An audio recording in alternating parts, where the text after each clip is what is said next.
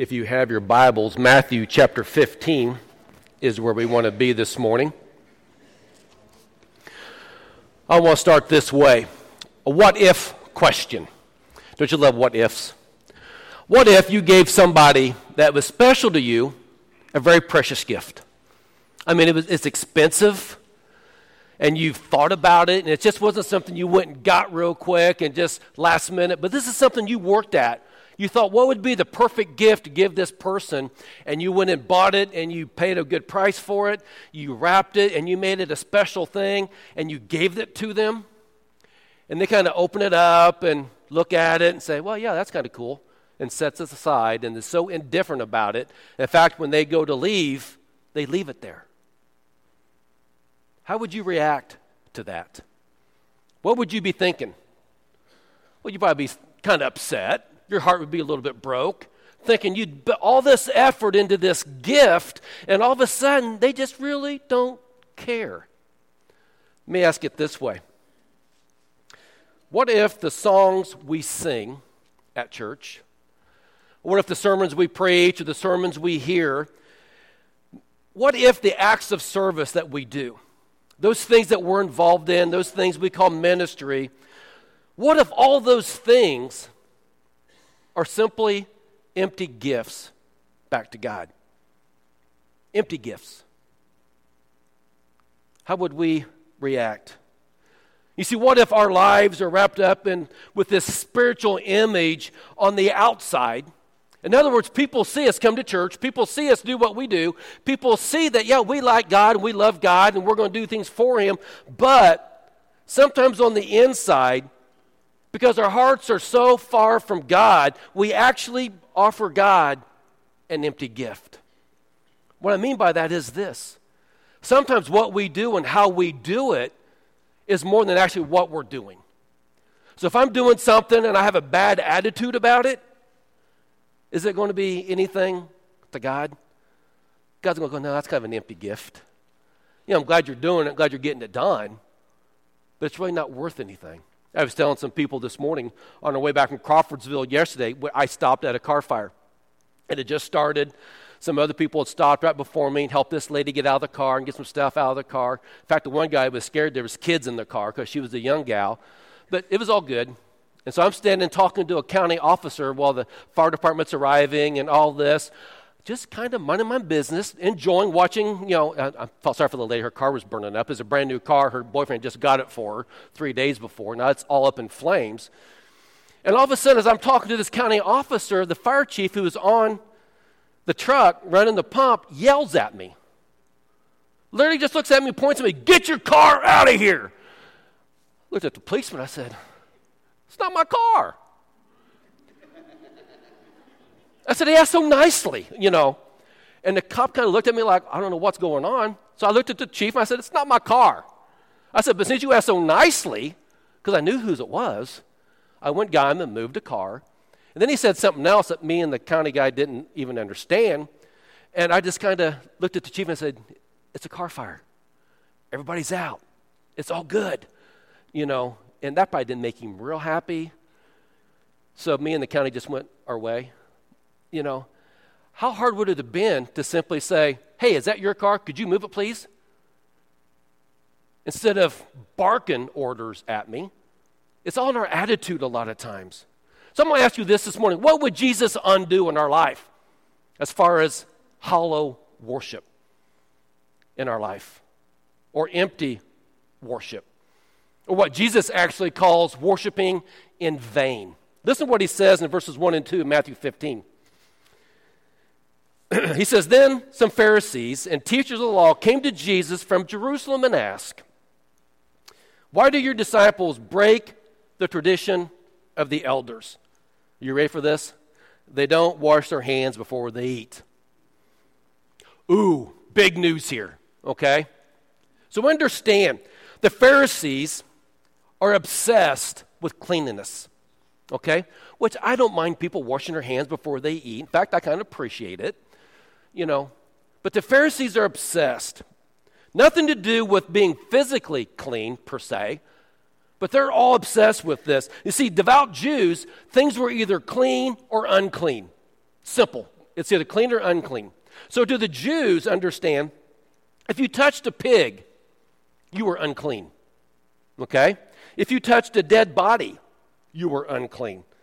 If you touched somebody who has some sort of skin disease, you were unclean. And get this, if you touched a person that was unclean, you were now unclean. And you wondered where cooties came from in elementary, right? All of a sudden you were unclean because you touched somebody else. And what I could find was, to be unclean meant they were unfit for worship. So what they had to do is go through this kind of ceremonial cleansing. And what was called was, they had to do what was it? To cleanse themselves is this elaborate thing where they had to take a quarter log of water. I had to look that up. No idea what a quarter log of water was. Somebody explained it as about an eggshell and a half full of water. Okay? This is all it took. Had to be poured on both hands, fingers pointed upward. Water must run off the wrist. But now this water that's running off the wrist is now unclean. Now understand, the Jews took this so far that, yes, they would wash their hands before meals, but they would also wash their hands between courses.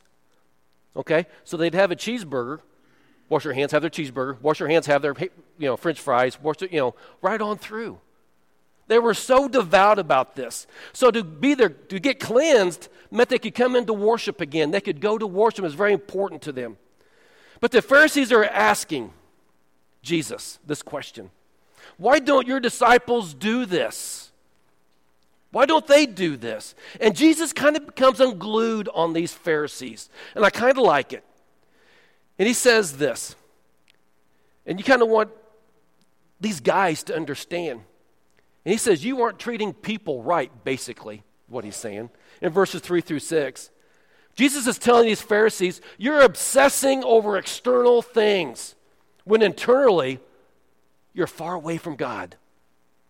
Catch verses 7 and 8. Jesus says, you hypocrites. Isaiah was right when he prophesied about you.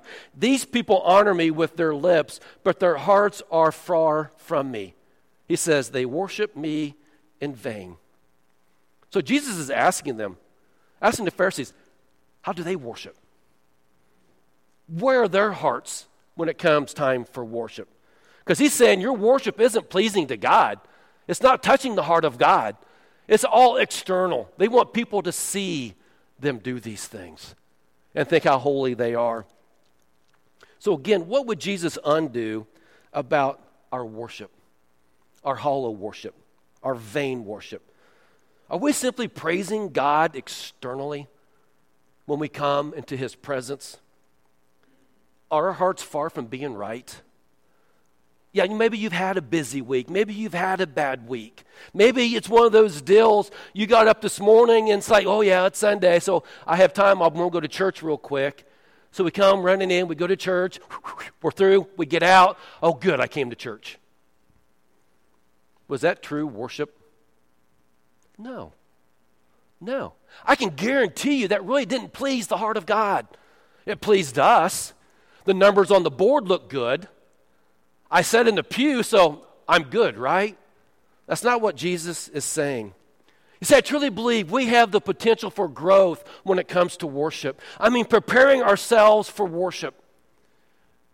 And I've always said for a long time that worship on Sunday begins a lot of times on Saturday night and what we do and how we do it.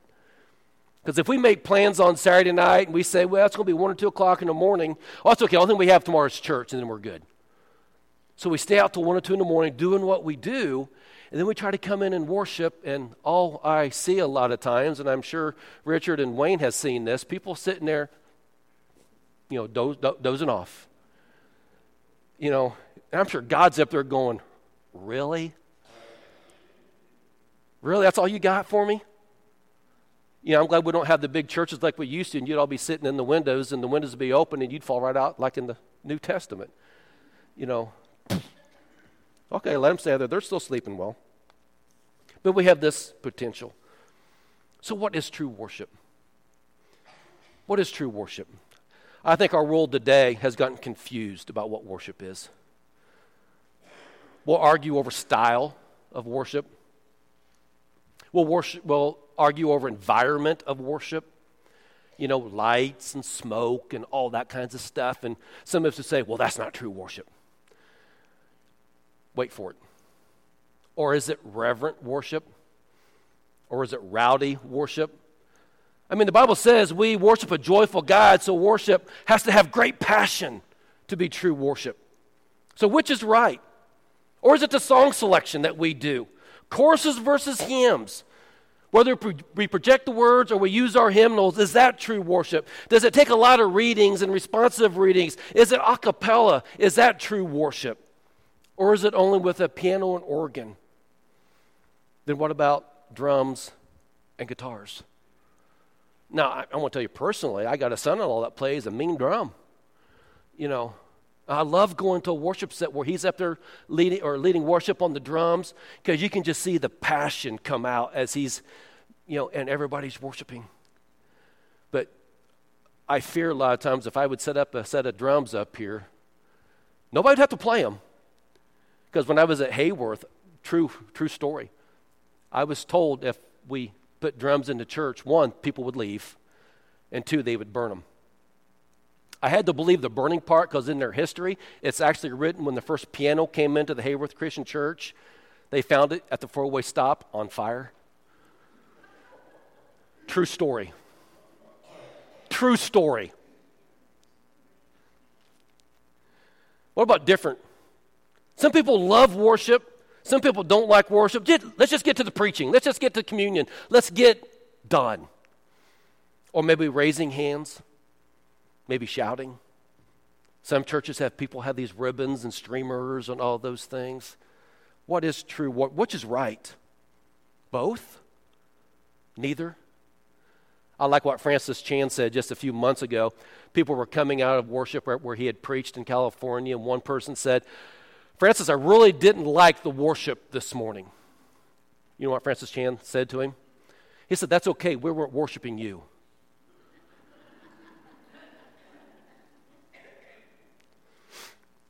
In your outline, it says this: worship isn't about the style of music. It's about the condition of our heart. It's about what's going on in our heart. Understand, Christianity isn't this hobby that we just do on a weekly basis or do things for God. It's not a simple interest. It's not just a part of our life. Christ is life. Christ is everything about us, everything in us. So everything we do is an act of worship for Him when we give Him the praise that is due Him. So understand, worship isn't the songs that we sing. Worship isn't what we wear. Worship isn't whether we have air conditioning or not, or whether the sun's shining or not, or whether we're in a good mood or not. Worship is the lives we live for God. It's not a matter if we wash our hands first or forget to wash our hands or do those ceremonial things. It's about our heart before God and what we do.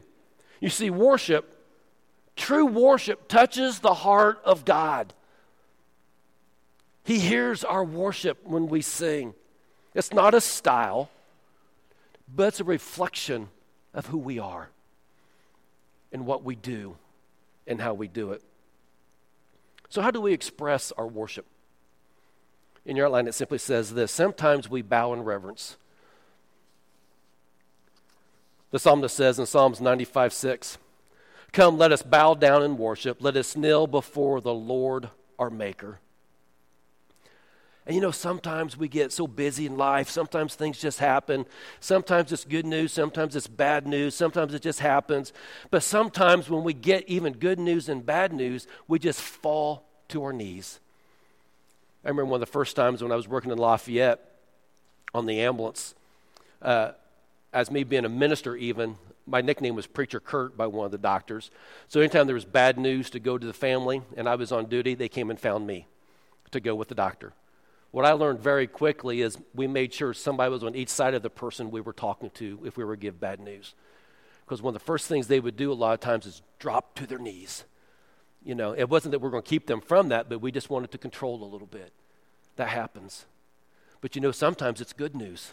Sometimes it's news that we receive and it's a joyous news, but it's so joyous sometimes, we just kind of fall to our knees and we just praise God.